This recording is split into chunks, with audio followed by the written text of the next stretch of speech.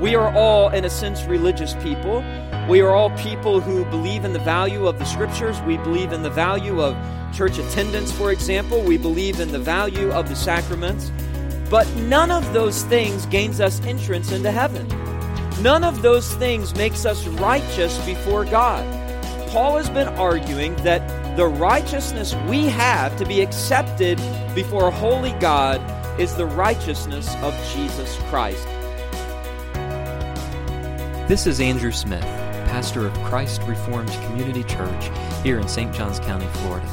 I would like to extend to you an invitation to worship with us each Lord's Day at 10:15 a.m. Our address is 161 Hampton Point Drive, Suite 2, St. Augustine, Florida 32092. You can also access archived video versions of these same sermons on our Facebook page. Additionally, our sermons are broadcast live on Facebook every Sunday morning. Now, let's open God's Word and listen to the sermon for today's broadcast. Well, I'm delighted this morning to return to our study in the book of Romans. So take your Bible and be turning there to Romans chapter 4. We've made our way all the way to Romans chapter 4. And the title of the message this morning is simply this: Works won't justify. Works won't justify. Romans chapter 4, we just want to look at the first 8 verses. I'm going to ask you to stand in honor of the reading of God's Word, picking up in verse 1. Paul writes under inspiration of the Holy Spirit, "What then shall we say was gained by Abraham, our forefather, according to the flesh? For if Abraham was justified by works, he has something to boast about, but not before God. For what does the Scripture say? Abraham believed God, and it was counted to him as righteousness. Now to the one who works, his wages are not counted as a gift, but as his due. And to the one who does not work, but believes in him who justifies the ungodly, his faith is counted as righteousness. Just as David also speaks of the blessing of the one to whom God counts righteousness apart from works. Blessed are those whose lawless deeds are forgiven, and whose sins are covered. Blessed is the man against whom the Lord will not count his sin." Please be seated, and may God add his blessing to his word. Let us bow to him in prayer. Father, the testimony of your word is sure, so we pray that it would make wise the simple. We also know that the precepts of your word are right, and therefore we pray that they might rejoice our hearts. And we also know that the commandments of your word are pure. So we pray that you would help them to enlighten our eyes for your glory, for the sake of your Son and our Savior, Jesus Christ. We pray all of this in Jesus' name. Amen. Well, if you've been with us, you know that in chapter 3 in our study of Romans, Paul has introduced to us the reality of God's saving righteousness in Christ. And the way that Paul has done that is by underscoring the doctrine of justification by faith alone. Really, the force of that argument in chapter 3 can be found in verses 21 through 31, where he reveals to us this concept of a righteousness that came from God, a righteousness that is not dependent in any way whatsoever on human merit. And Paul was clear, particularly in verse 21, that the law and the prophets, i.e. the Old Testament scriptures, bore witness or testified about this coming righteousness of God that obviously is found in the person of Jesus Christ. If you like, you can also quote Galatians 4, "But when the fullness of time had come, God sent forth his Son, born of a woman, born under the law, to redeem those who were under the law." That was the testimony and the prophecy of the Old Testament scriptures. So now as we move into chapter 4, Paul is going to develop how the Old Testament has shown very clearly to us that salvation was always based on the saving grace of God. It had nothing to do with human merit. It had nothing to do with morality. It had nothing to do with good works. And Paul wants us to understand that this is no innovation on the apostles' part. No, a true understanding of the Old Testament is that it always pointed forward to what God planned to do in Christ before the foundation of the world, and then at that first declaration of the gospel to Adam and Eve in the garden in Genesis chapter 3, that the seed of the woman would crush the head of the serpent. The reality is that a true Jew recognizes Jesus as the Messiah and therefore responds in faith to what Christ did in securing salvation for sinners. Now, in order to establish his argument, Paul chooses Israel's most illustrious patriarch, that is Abraham, the father of the faith, as well as David, Israel's most notorious king, as examples in the Old Testament of not only believers in the Old Testament, but believers that knew they were justified by grace alone, through faith alone, and in Christ alone. If you read Matthew's gospel, Matthew gives a genealogy of Christ, and Matthew also points to Abraham and David as the physical ancestors of Christ according to the flesh. So Paul is picking out the two dominant figures in the Old Testament. And if he can prove that God acted in grace toward Abraham, that Abraham was in fact justified by faith alone, then Paul's point is established that works cannot justify.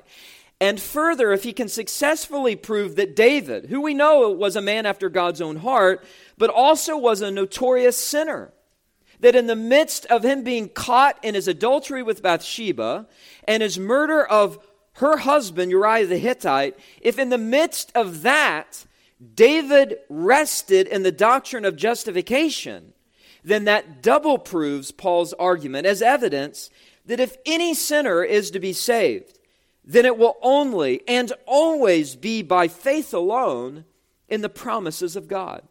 This is a tremendously comforting and powerful portion of sacred Scripture. And this is what the great apostle sets out to do in chapter 4. He sets out to prove that salvation has always been by grace alone, through faith alone, in Christ alone. Now, just to give you sort of a summary of chapter 4, because we're going to be in it for the next 2 or 3 weeks, Paul essentially makes 3 propositions. First of all, in verses 1 through 8, Paul argues that Abraham was not justified by works. And the theme verses are really verses 4 and 5, where he says, "Now to the one who works, his wages are not counted as a gift, but as his due.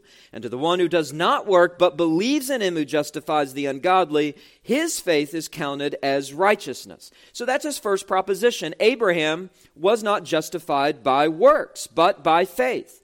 Secondly, in verses 9 through 12, Paul argues that Abraham was not justified by circumcision.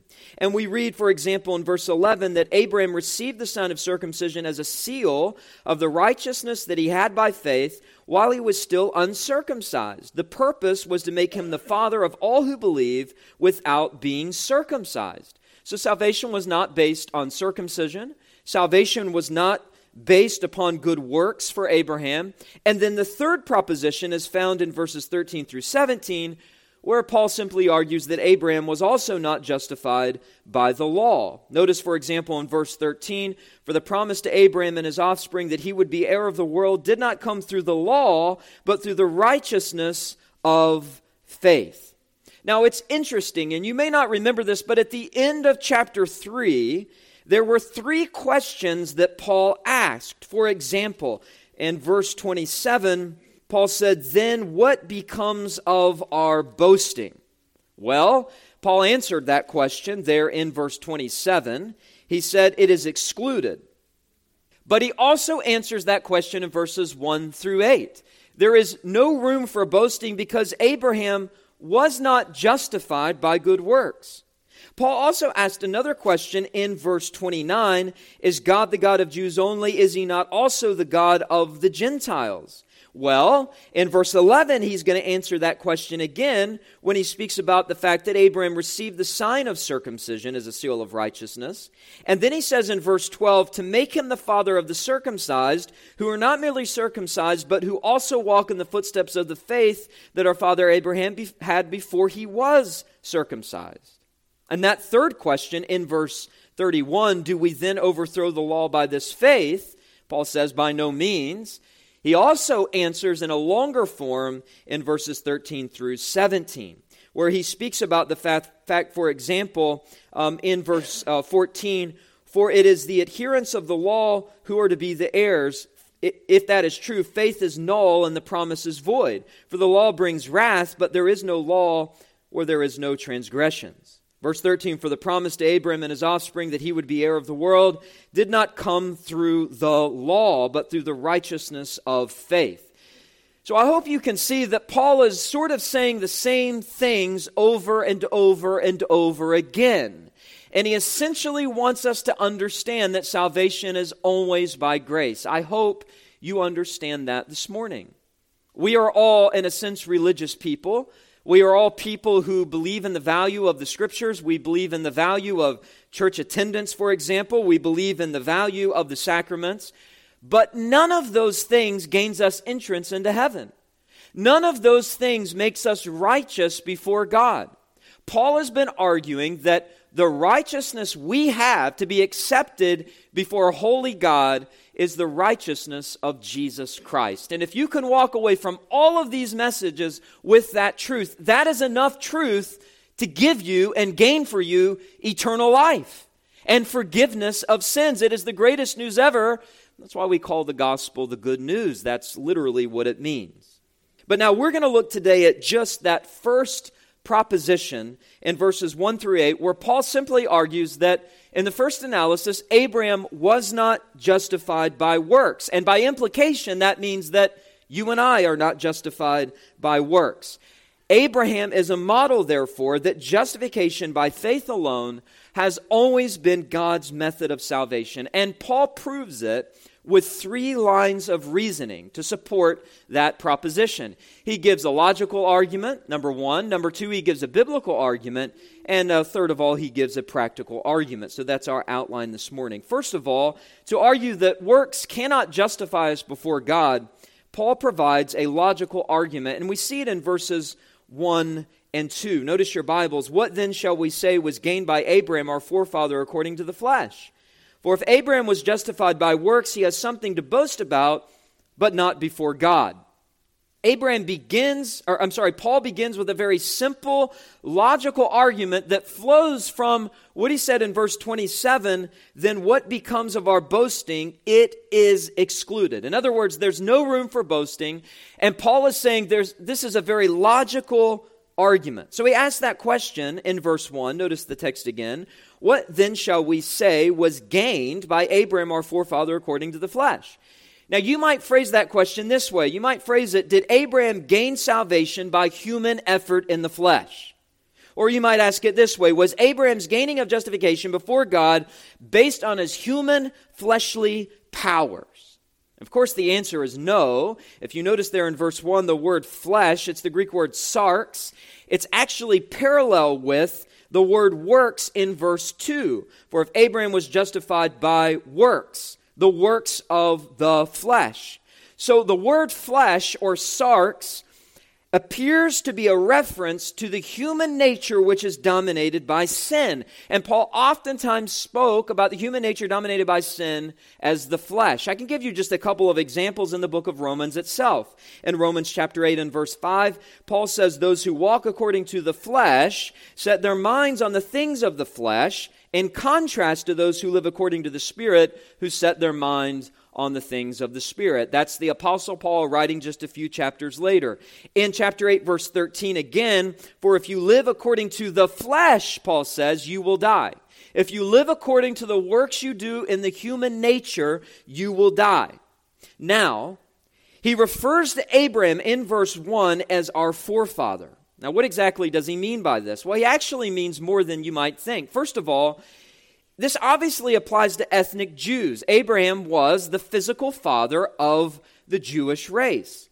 But there's another sense in which Abraham is our forefather, even if we are Gentiles, because if we have the faith of Abraham, Paul will argue in the book of Galatians, then he is our ancestor. We have descended from him in a spiritual sense. Paul will elaborate on this more in the book of Romans, but he touched upon it back in chapter 2 and verse 28, when he said, for no one is a Jew who is merely one outwardly, nor is circumcision outward and physical, but a Jew is one inwardly, and circumcision is a matter of the heart, by the Spirit, not by the letter. His praise is not from man, but from God. So when Paul speaks about Abraham as our forefather, he is the forefather of ethnic Jews. He is the forefather of all believers, Jews and Gentiles.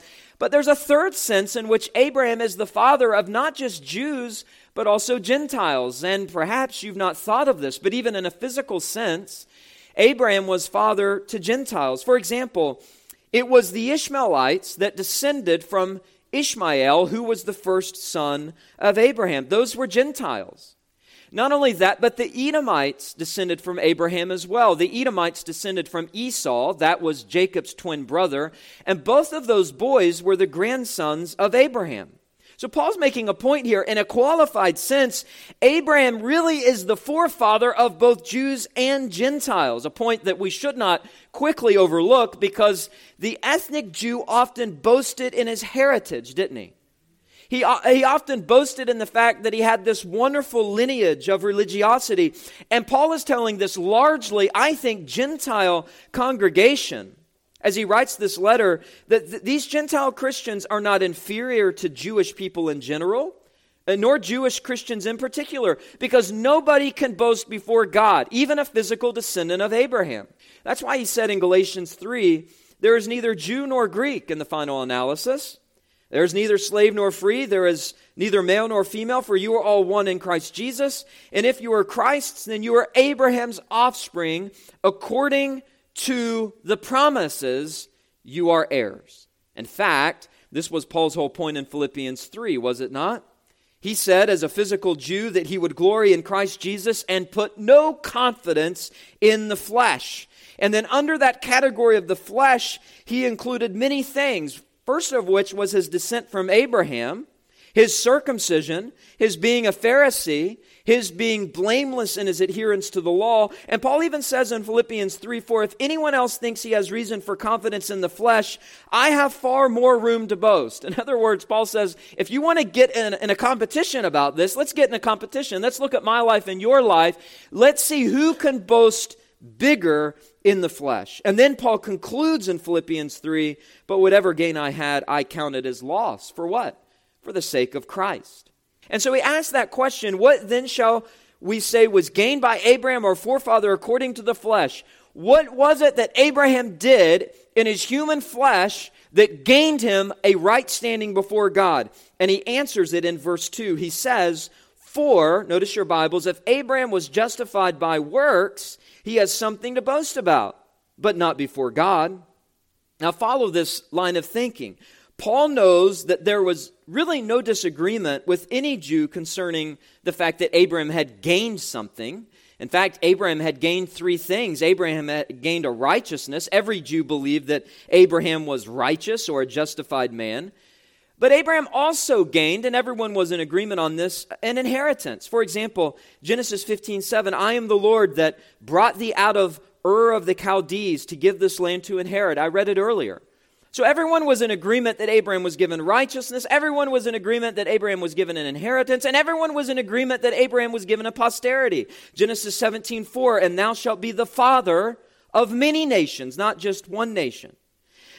What there was a disagreement concerning, however, was how Abraham, the righteous man, received those three things: righteousness, inheritance, and posterity. The Jews believed that it was rooted in human merit on Abraham's part, not solely divine grace. In fact, they believed that it was because Abraham was righteous that was the very reason God chose him to begin with, to be the father of many nations. They taught, for example, and now I'm quoting from the Jews, Abraham began to serve God at the age of 3, and his righteousness was made complete by his circumcision and anticipation of fulfillment of the law. Now let me ask you a question. Is that what the Bible teaches? We read in Genesis chapter 15 that Abraham didn't even know who God was until he was a full-grown man. He was a pagan. Also reading from the prayer of Manasseh 8, the Jews prayed, therefore thou, O Lord, God of the righteous, you have not appointed repentance for the righteous, for Abraham, Isaac, and Jacob, because they have not sinned against you. You have only appointed repentance for us, because we are sinners. But not Abraham, not Isaac, not Jacob. That's pretty heretical. And I could quote many other sources. I'll just give you one more because this one's important. The rabbis boldly would quote Genesis 15:6. And they would teach that Abraham was actually justified by the human work of faith. For example, they said, our father Abraham became the heir of this world and the coming world by the merit of faith. The merit of faith. with which he believed in the Lord, as it is written, he believed in the Lord who counted it to him as righteousness, quoting Genesis 15:6. They viewed faith as a work. Now that's not much different than Arminian theology. There are many today, and this came up in Sunday school, many people believe that it is a person's faith that activates the new birth. That's what Charles Finney believed. That appears to be many times what Billy Graham preached. That appears to be what many people teach, that it is our faith that activates the new birth. Nothing could be further from the truth. We would never have faith had we not been born again by the Spirit of God, and God gave us that faith to demonstrate. But the Jews viewed faith itself not as a gift, as Ephesians 2:8 says it is, but as an act of human merit that God then rewarded to the person who had faith and said, "You are righteous." So that's sort of the backdrop of why Paul says what he does in verse 2. He's stopping anyone and everyone in their tracks from believing such heresy. And he uses a very logical syllogism in verse 2. Now, a syllogism is simply a form of logical reasoning in which a conclusion is drawn from two premises. I'll give you a worldly example. Premise number 1, I have a white dog named Lady. Premise number 2, you come to my house and you see me call the name Lady and a white dog comes to me. Conclusion, that white dog who responded to the name Lady must be Pastor Andrew's dog. That's a syllogism. It's a logical way of thinking that if two things are true, it equals a conclusion. Now understand this is a hypothetical syllogism in verse 2, because notice your Bibles carefully. Paul says, "For if Abraham was justified by works." Do you see that word if? It's very important. This is a hypothetical hypothesis, but Paul is going to quickly refute that Abraham ever had a chance of being justified by works. But he sort of plays their game. He says, premise number 1, if a man is justified by works, he has ground for boasting. That's what he says when he says, "For if Abraham was justified by works." If what you're saying is true, that a man is justified by works, then he has grounds for boasting. And then premise number 2 is sort of unstated, but it's implied, and that is that Abraham, the example that he uses, was in fact justified by works. So if one can be justified by works, and Abraham was justified by works, then anyone can be justified by works. But Paul gives a different conclusion. He says, for if Abraham was justified by works, he has something to boast about. But, Paul says, not before God. In other words, the syllogism of logic that you are using is not true, because it wasn't even possible for Abraham to boast before God, because it wasn't possible for Abraham to be justified by works. And in the next verse, he's going to show proof of that by going to Abraham. But here in verses 1 and 2, the message is really the same of verse 27 of chapter 3. Turn back there. Paul says, then what becomes of our boasting? And notice he says, underline this, it is excluded. By what kind of law? By a law of works? No, but by the law of faith. It is a logical argument that he is making to simply say, it is not even possible to be justified by works. It is not possible to ever live up to the standard of God, because his standard is perfection. Perfection that is found in the Lord Jesus Christ. I hope you believe in the active obedience of Christ. You were saved not merely because Christ died for you. You were saved because Christ lived for you. He lived a life you could never live. He never sinned in thought, word, or deed. He perfectly fulfilled the law of God. And Jesus could boast before God, but not you, not me, not Abraham. It's been well said that pride is the dandelion of the soul. Its roots go deep. Only a little left behind sprouts again. Its seeds lodge in the tiniest, encouraging cracks, and it flourishes in good soil. The danger of pride is that it feeds on your own perceived goodness. And what Paul is saying is stop for a moment and just think about what you are saying. If you are saying that it's possible to be justified by works, then nobody can be justified by works. because all have sinned and fallen short of the glory of God. Romans 3:23. So Paul's first line of reasoning is very simple. Abraham wasn't justified by works, and nobody is justified by works, and he bases this on a logical argument, a logical line of reasoning. But there's a second line of reasoning that Paul uses. He moves from a logical argument, number one, we see that in verses 1 and 2, now to a biblical argument. And we see this in verse 3 and then in verses 6 through 8. Let me give you a quote from R.C. Sproul. He says, in this section of the epistle, Paul is going to bring forth Exhibit A to prove his case. He doesn't do it by an abstract exposition of doctrine, but by a historical reconnaissance. He reaches back to the Old Testament, to the person of Abraham, who was known to the Jews as the father of the faithful. And what Paul does with Abraham is he shows that Abraham was justified by faith alone.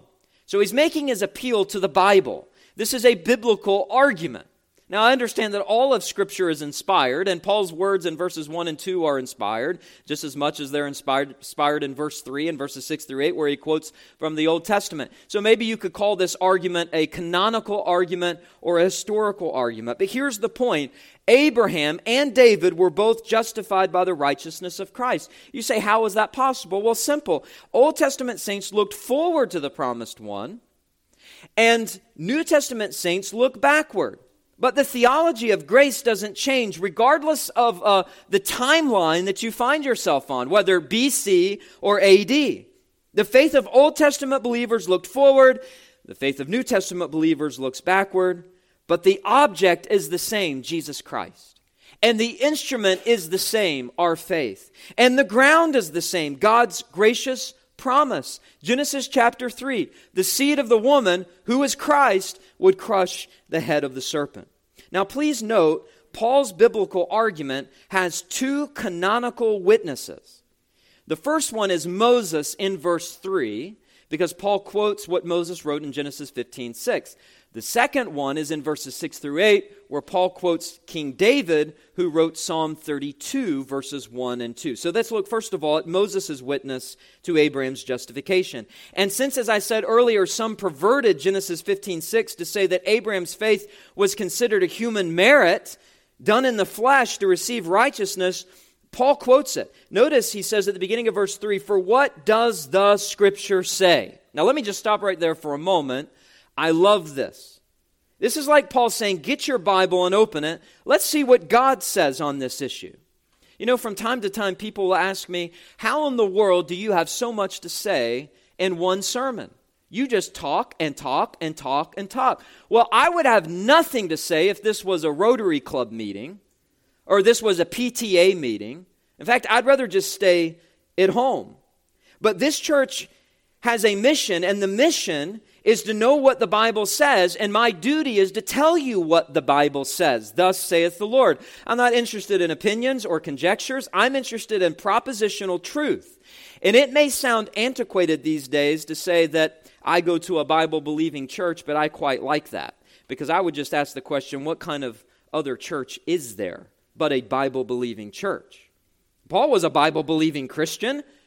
And so he says, for what does the Scripture say? Where's your Bible? Get it out and I'll prove this to you. Now Spurgeon used to say that there's enough dust on some of your Bibles to write the word damnation. And you say, well, Pastor, I'm widely read. Let me impress you with my library. Great. But how much time do you actually spend reading the Bible? Because the Bible is the most important book of all. And Paul underscores that, for what does the Scripture say? And now he quotes Genesis 15:6. Notice verse 3. Abraham believed God, and it was counted to him as righteousness. Okay, let's just start with that first little phrase. Abraham believed God. But for Abraham to believe God, God had to sovereignly pursue Abraham, right? If you remember, and we won't go into detail, I'll just sort of give you a summary, but God found Abraham. He was the son of Terah, who was an idolater. Abraham was reared in paganism. In Ur of Chaldea, which was located in Mesopotamia on the Euphrates River, and the Chaldeans had some 300,000 people. They were polytheistic. They believed in a multiplicity of gods. In fact, there were millions in the world at this time during Abraham's day, and yet God chose him. God called him in Genesis chapter 15. In fact, take your Bibles and turn with me to Hebrews chapter 11, because the author of Hebrews speaks about Abraham beginning in verse 8 of Hebrews 11. He says, "By faith, Abraham obeyed when he was called to go out to a place that he was to receive as an inheritance. And he went out, not knowing where he was going. By faith, he went to live in the land of promise, as in a foreign land, living in tents with Isaac and Jacob, heirs with him of the same promise. For he was looking to the city that has foundations, whose designer and builder is God." Verse 11, "By faith Sarah herself received power to conceive, even when she was past the age, since she considered him faithful who had promised." So God's pursuit of Abraham was sovereign, and God's promise to him was unconditional. He had faith, but he only had faith because God revealed himself to Abraham. In Genesis chapter 12, "I will make of you a great nation. I'll bless you. I'll make your name great so that you will be a blessing. I will bless those who bless you. I will dishonor those who dishonor you. I will curse those who curse you. And in you all the families of the earth will be blessed." And so what did Abraham do? He had faith. He journeyed to a strange land of Canaan that was occupied by people, you can imagine, who didn't welcome the idea of being conquered. So he had some level of faith, but he didn't have as much faith as you might think, nor was his life marked by perhaps the righteousness that you might think. He started the journey in half obedience. God told Abraham to go, and Abraham said, "Well, I guess I have the authority. Nephew Lot, why don't you come with me?" That wasn't what God commanded him. He was 75 years old when he started that journey, and he comes to a famine in Canaan. And so he goes to Egypt, and we see him compromising the integrity of his marriage by lying that his pretty wife, Sarah, was his sister. Not exactly something a man of faith would do, not something that a righteous man would do. And through all of this came the repeated promises. And Abraham did believe God, and it was counted to him as righteousness, but it wasn't perfect faith. We can hardly commend Abraham for his faith or his righteousness. In fact, when Sarah was physically too old to have kids, what did Abraham do? He went to Hagar. He didn't trust God. He was not only guilty of committing adultery, but he was also guilty of not trusting God, not taking God at his word, because God said that it would be Sarah who would mother his heir. And God, even on one occasion in Genesis 15, I read it earlier, took Abraham outside and he said, "Abraham, look at all the stars. That's all the descendants you are going to have." And over, God promised and promised and promised, "Trust me." And you remember that little incident? It was a smart aleck little incident where Sarah giggles in the tent at the idea that God could allow her to conceive a baby at her age. I would not say this is a life of strong faith. I wouldn't say this is a life of a man who was righteous in and of himself. Soon enough, as you well know, Isaac came, the heir was born, and Abraham at least was willing to follow through with God's command to sacrifice Isaac, even though it was his only son, even though it was the one that was promised to him and he had been waiting for. In fact, turn back to the book of Hebrews, because we do need to be fair with Abraham. He did have a level of faith. Hebrews chapter 11, again now in verse 17, "By faith Abraham, when he was tested, offered up Isaac, and he who had received the promise was in the act of offering up his only son, of whom it was said, 'Through Isaac shall your offspring be named.' He considered that God was able even to raise him from the dead, from which, figuratively speaking, he did receive him back." So we'll give credit where credit is due. But let's also be honest. This is a history in Abraham's life of wishy-washy faith at best in believing in the promise of God. So it's not so much that Abraham's faith moved God to say, "Wow, look at your faith. What a glorious human achievement. Now I'm going to declare you righteous." And that is exactly why Paul quotes Genesis 15. Abraham's belief, notice verse 3, was counted to him as righteousness. That is a key word. It was counted to him as righteous. This can't mean that his faith was a righteous act. It means that God counted for righteousness that which Abraham appropriated by faith, namely the righteousness of Christ. Because the key word in verse 3 is the Greek word, which is translated counted, but it literally means considered or reckoned. It's the Greek word elegiste. Elegiste comes from logizomai. It's often used to describe what one on their own doesn't really have, but what one is considered to have or reckoned to have. And what does Abraham not have in and of himself? Righteousness. But to Abraham is ascribed or imputed the righteousness that he himself doesn't possess, that is found in another, namely Jesus Christ. That is the meaning of verse 4. And we could quote John 8:56, "Your father Abraham rejoiced to see my day," says Jesus. "He saw it and was glad." So Abraham's faith was not some righteous act that activated his status as a righteous person. Oh no, far from it. Abraham received a righteousness that wasn't his, that was appropriated by the instrument of faith. That's all Paul is saying. In Galatians chapter 3, Paul says this in verse 6. He says, "Just as Abraham believed God, and it was counted to him as righteousness," reckoned to him as righteousness. "Know then that it is those of faith who are the sons of Abraham. And the scripture, foreseeing that God would justify the Gentiles by faith, preached the gospel beforehand to Abraham." You say, when in the world did God preach the gospel to Abraham? Well, Paul says, saying, "In you shall all the nations be blessed." That was a preaching of the gospel, because he was saying that from your seed will come the Messiah, over which Jesus will reign. All of these nations who come by faith. So then, Galatians 3:9, those who are of faith are blessed along with Abraham, the man of faith. So he certainly had faith. But righteousness was graciously counted to him because of the righteousness of another, namely the righteousness of Christ. So that word counted in both the Hebrew and the Greek in verse 4 is actually a banking term. It means to place money in someone's account. So the righteousness that Abraham had put into his account by God was an alien righteousness that gave him a status of no longer being a poor, destitute sinner, but being clothed with the righteousness of Christ and the riches of God's grace.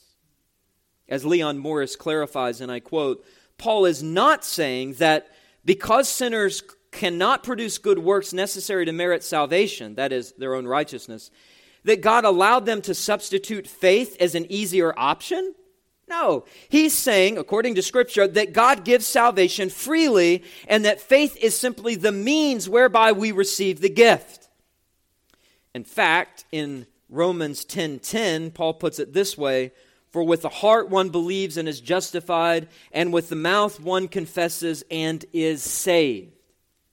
As John MacArthur says, and I quote, "Faith is never the basis or the reason for justification." Did you catch that? Faith is never the reason or the basis for justification. Faith is only the channel through which God works his redeeming grace. Faith, MacArthur says, is simply a convicted heart reaching out to receive God's free and unmerited gift of salvation. And Paul proves that by going to Abraham and quoting Moses like an Old Testament witness. But he gives a second witness, and we're going to skip over verses 4 and 5. We'll come back to them. But I want us to go to verses 6 through 8 because Paul moves from the Old Testament witness of Moses, now in verses 6 through 8, to the Old Testament witness of David. Notice your Bibles in verse 6. He says, "Just as David also speaks of the blessing of the one to whom God counts righteousness apart from works." And now he quotes from Psalm 32, "Blessed are those whose lawless deeds are forgiven and whose sins are covered. Blessed is the man against whom the Lord will not count his sin." So now we look to David as a witness. Now Paul, if you remember in my introductory sermon on Romans, I spoke about the fact that he trained under a man by the name of Gamaliel. And Gamaliel was part of the Hillel tradition that had 7 principles of interpretation. One of those principles of interpretation formulated by Hillel was the principle called the analogy. And here is the principle. It's any two texts in the Bible with the same word being used needs to be interpreted the same. Well, what do we see in verse 4? We see the word counted. That's a quotation from Genesis 15:6. And what do we see in verse 8? Blessed is the man against whom the Lord will not count his sin. That's a quotation from Psalm 32. So both Genesis 15, Moses, Psalm 32, David, use the word counted or reckoned. So Paul is saying, let's take our Bibles and turn to Psalm 32, and what do we find? Notice verse 6, just as David also speaks of the blessing of the one to whom God counts righteousness apart from works. In other words, Paul is simply saying it's not just Moses in Genesis 15, it's also King David in Psalm 32 that teaches justification by faith alone, where God counts righteousness to us, to our account. He considers us something we aren't. We're not righteous, but He considers us that. He puts money into our account, and David calls it here a blessing. See that in verse 6? Just as David also speaks of the blessing of the one to whom God counts righteousness apart from works. And it's not just for himself, but notice, of the one to whom God counts righteousness apart from works. In Psalm 32, David is speaking about justification by faith. Now watch this. David, in the darkest hours of his life, and I'm talking about even darker hours than when he was being chased down, when he was hiding in caves. The darkest hours of his life was when he was confronted by Nathan the prophet because of his egregious sins. 1, adultery with Bathsheba, and 2, the murder of her husband Uriah the Hittite, which was a cover-up job because he sent Uriah on the front lines of battle to die. What did David believe in that moment? What did David believe in that moment of despair? He believed in the doctrine of justification by faith alone. He believed that it's not what I do or don't do that earns God's favor. It's a righteousness outside of myself. So notice in verses 7 and 8, Paul quotes David in Psalm 32. Blessed, David says, are those whose lawless deeds are forgiven, whose sins are covered. I mean, David is rejoicing in the fact that as bad as his sins were, they've been forgiven, they've been covered. Verse 8, blessed is the man against whom the Lord will not count his sin. I mean, you got to see this. If you turn back to Psalm 51, I know you're familiar with it. This is where David confesses his sins of adultery and murder to God. Verse 1, have mercy on me, O God, according to your steadfast love. According to your abundant mercy, blot out my transgressions. Wipe them clean. Wash me thoroughly from my iniquity. Cleanse me from my sin. For I know my transgressions and my sin is ever before me. Against you and you only have I sinned and done what is evil in your sight. Or for example, verse 11, cast me not away from your presence. Take not your Holy Spirit from me. Restore to me the joy of your salvation and uphold me with a willing spirit. Why did David pray that? Because David knew that he had the status of being a righteous man, in spite of the fact that he had committed these sins. And so he says, God, please don't take your Holy Spirit away from me, because I know I belong to you. And then again in verse 14, deliver me from blood guiltiness, O God of my salvation. Don't hold me guilty. I mean, I have blood on my hands from killing Uriah, but don't hold me guilty. Consider me innocent. Consider me righteous, because you've declared me righteous. And then he says in verse 17, the sacrifices of God are what? A broken spirit, a broken and contrite heart, O God, you will not despise. You see, David was resting in the doctrine of justification by faith alone, even in the midst of his darkest hours. And really, verse 7 of Psalm 32 that's being quoted here in Romans 4 is parallel. Blessed are those whose lawless deeds are forgiven. That's parallel to whose sins are covered. What are lawless deeds? Lawless deeds are sins that have violated God's holy law. And what does it mean to be forgiven? Well, it means that our sins are covered. Our sins are put out of God's sight. One of my favorite verses to give on Lord's Day mornings for the assurance of pardon is Psalm 103, verse 12.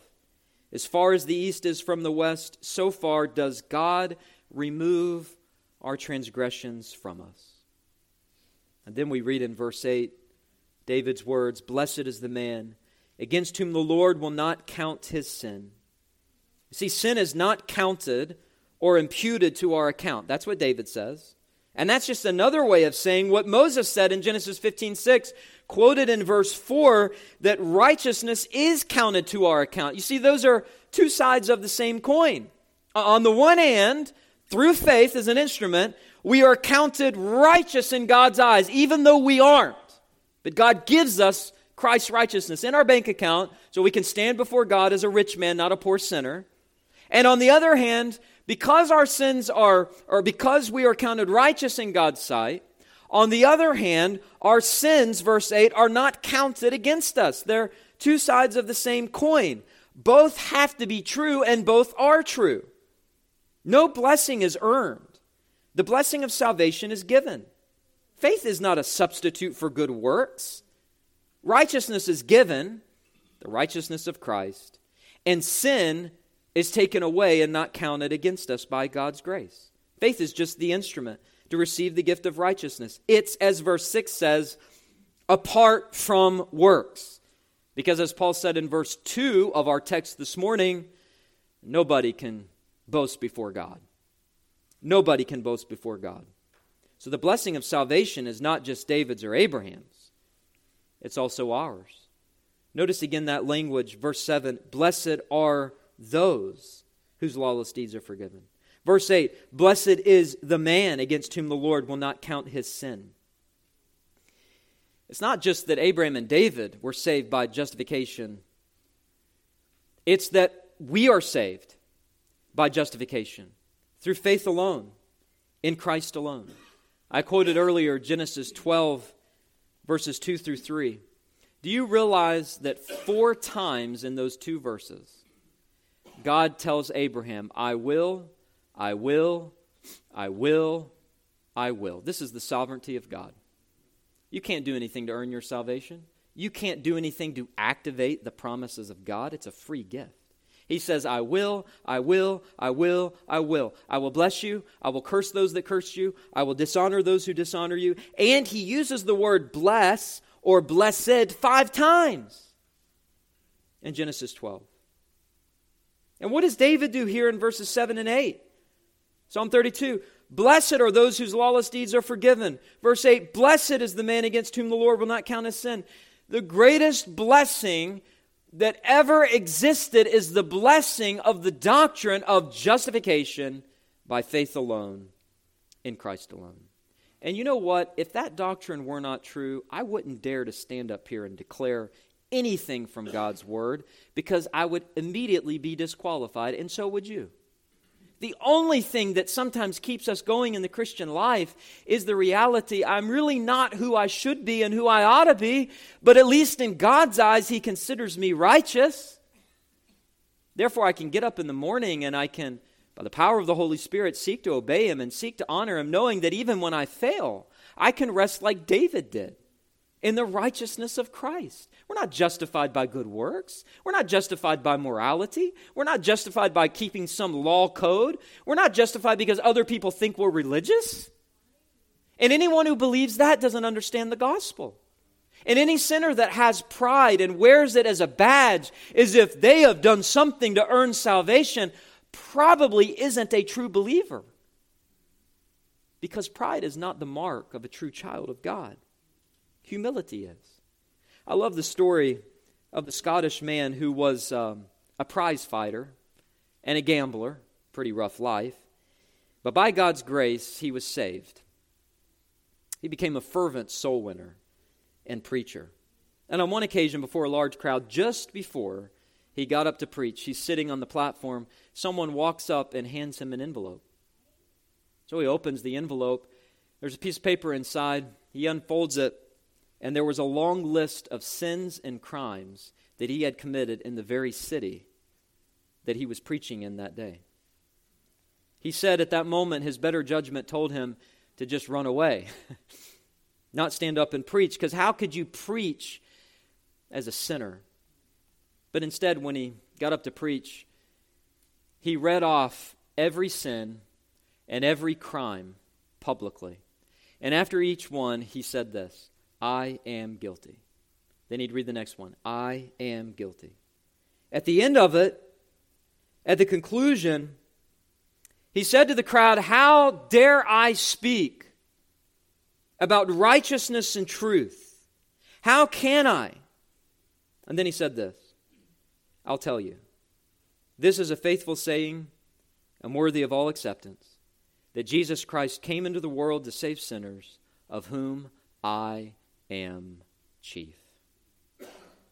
The Apostle Paul was perhaps the most humble man who ever lived. But before God's grace got a hold of him, he was the most prideful man. Philippians 3, Pharisee, Hebrew, tribe of Benjamin. I adhere to the law. He was killing Christians because in pride he thought he could earn salvation with God. And here he is in Romans saying, look, I had it all wrong. And maybe you're here this morning and you're a religious person and you've made a profession of faith, but you're trusting in your baptism, or you're trusting in church membership, or you're trusting in some sort of religious heritage, or maybe someone in your family is a preacher, or maybe you've raised your kids and they're good, moral, upright people, and you pay your taxes and you've never committed a crime. But let me just tell you, if you're not looking to Christ and resting in Christ, there's no hope for you after you die. There's only salvation for those who find salvation in Christ. There is only salvation for those who are clothed in His righteousness, because being clothed in His righteousness can absorb even the worst that God could give, even in those times of discipline. Ultimately, we cannot be touched or harmed because Jesus Christ is our advocate. And this is the line of reasoning that Paul uses. He gives a logical argument to say that we can't be justified by our works. He gives a biblical argument or a canonical argument, a historical argument. But third, he also gives a practical argument. And we'll close with this. Notice in verses 4 and 5, Paul draws a practical contrast to make his point. He says, now, to the one who works, his wages are not counted as a gift, but as his due. And to the one who does not work, but believes in Him who justifies the ungodly, his faith is counted as righteousness. This is a contrast between works and grace, is it not? He says in verse 4, now to the one who works, his wages are not counted as a gift, but as his due. In other words, Paul's saying, if man is justified by works, then his wages are really not a gift, but what he is owed, right? I mean, when you receive your paycheck, do you view that paycheck as a gift? Now, if it's an unexpected bonus or something, maybe it is a gift. But your regular weekly paycheck, do you view that as a gift, or do you view that as something you earned? Well, you should view it as something you've earned. And the reward is the wage that you receive for your labor, for your work that was agreed upon in a contract or stipulations and policies of the company or whatever. And that's easy enough to understand. Paul's saying it can't be by works, because if it's by works, then your wages aren't a gift. It's what you're due. Are you prepared to say that God owes you salvation? I don't think so. But here's his contrast, verse 5. And to the one who does not work, but believes in Him who justifies the ungodly, his faith is counted as righteousness. In other words, Paul's saying in the arena of salvation, it's the one who does not work, but believes in Christ. Isn't that amazing? That's the one who receives the gift of Christ's righteousness. It's not what you earned, it's what Christ earned for you. And it's not that God justifies the godly. Dare we not say that Abraham was godly when God met him, or righteous? And dare we say that any of us were? Notice he says in verse 5, not that God justifies the godly. No, God justifies the what? The ungodly. And then the instrument of faith, then is used for God to consider us or reckon us or count us as righteous. That is a deal for the ages. You don't have to work, and you receive the best gift and reward imaginable. The righteousness of Christ, 2 Corinthians 5:21, God made him who knew no sin to be sin on our behalf so that we might become the righteousness of God. Think about that. God imputed or counted our sin against Christ on the cross. And in exchange, he counts or considers us righteous. That's the great exchange. Christ satisfied the demands of the law because he fulfilled it perfectly. He satisfied God's justice by dying as a substitute in our place. He paid the penalty, and therefore we are pardoned. Nothing, either great or small, nothing, sin or no. Jesus did it all long, long ago. Weary, working, burdened one, wherefore toil you so? Cease your doing, all was done long, long ago. An old story tells how a rich king gave his little son a silver arrow to carry with him wherever he went. And of course, this son was a prince, and of course, this story is a legend. It's not really true. But when the prince, started to do wrong, the arrow would prick him and make him bleed. And he didn't like that. So one day he left his little arrow at home, and he went around town and caused all sorts of havoc because the little arrow was not pricking him. He couldn't wait to get back home so that arrow could prick him again, so he would know how to live rightly. And there is a sense in which God, in his wise love, gives us his law to keep us from sorrow, to keep us from sin, to guide us in the way of righteousness, to guide us in the way of happiness. In fact, the word blessed literally could be translated happy. It has the idea of God's smile upon you. And God's law is a good thing. God's law is a gift because it shows us where we are wrong and how we have violated God's law. But listen to me this morning. If you don't hear anything else, apart from Christ, we will never live up to that law. We need justified. We need declared righteous. We need an alien righteousness that's outside of us, extra nos, because works will never, ever justify anyone except for the works of the Lord Jesus Christ. And praise be to God, we can stand as sinners who have been considered, declared righteous. We've had his righteousness imputed to us. Our bank account is full. And therefore in worship we stand before him and glorify him in humble adoration, asking him, make us holy, make us obedient to your law, make us like Christ. But God, don't ever allow me to be tempted to think that I am who I am in your sight because of what I did. It's because of what Christ did. Works will not, cannot, ever justify. Praise be to God. I hope this sermon from God's Word has ministered to your soul. For more information about our church, you can visit our website, www.christreformedcc.com. Also, for access to more sermons, articles, and a podcast I host entitled Today in Church, His Story, you can visit www.pastorandrewsmith.com.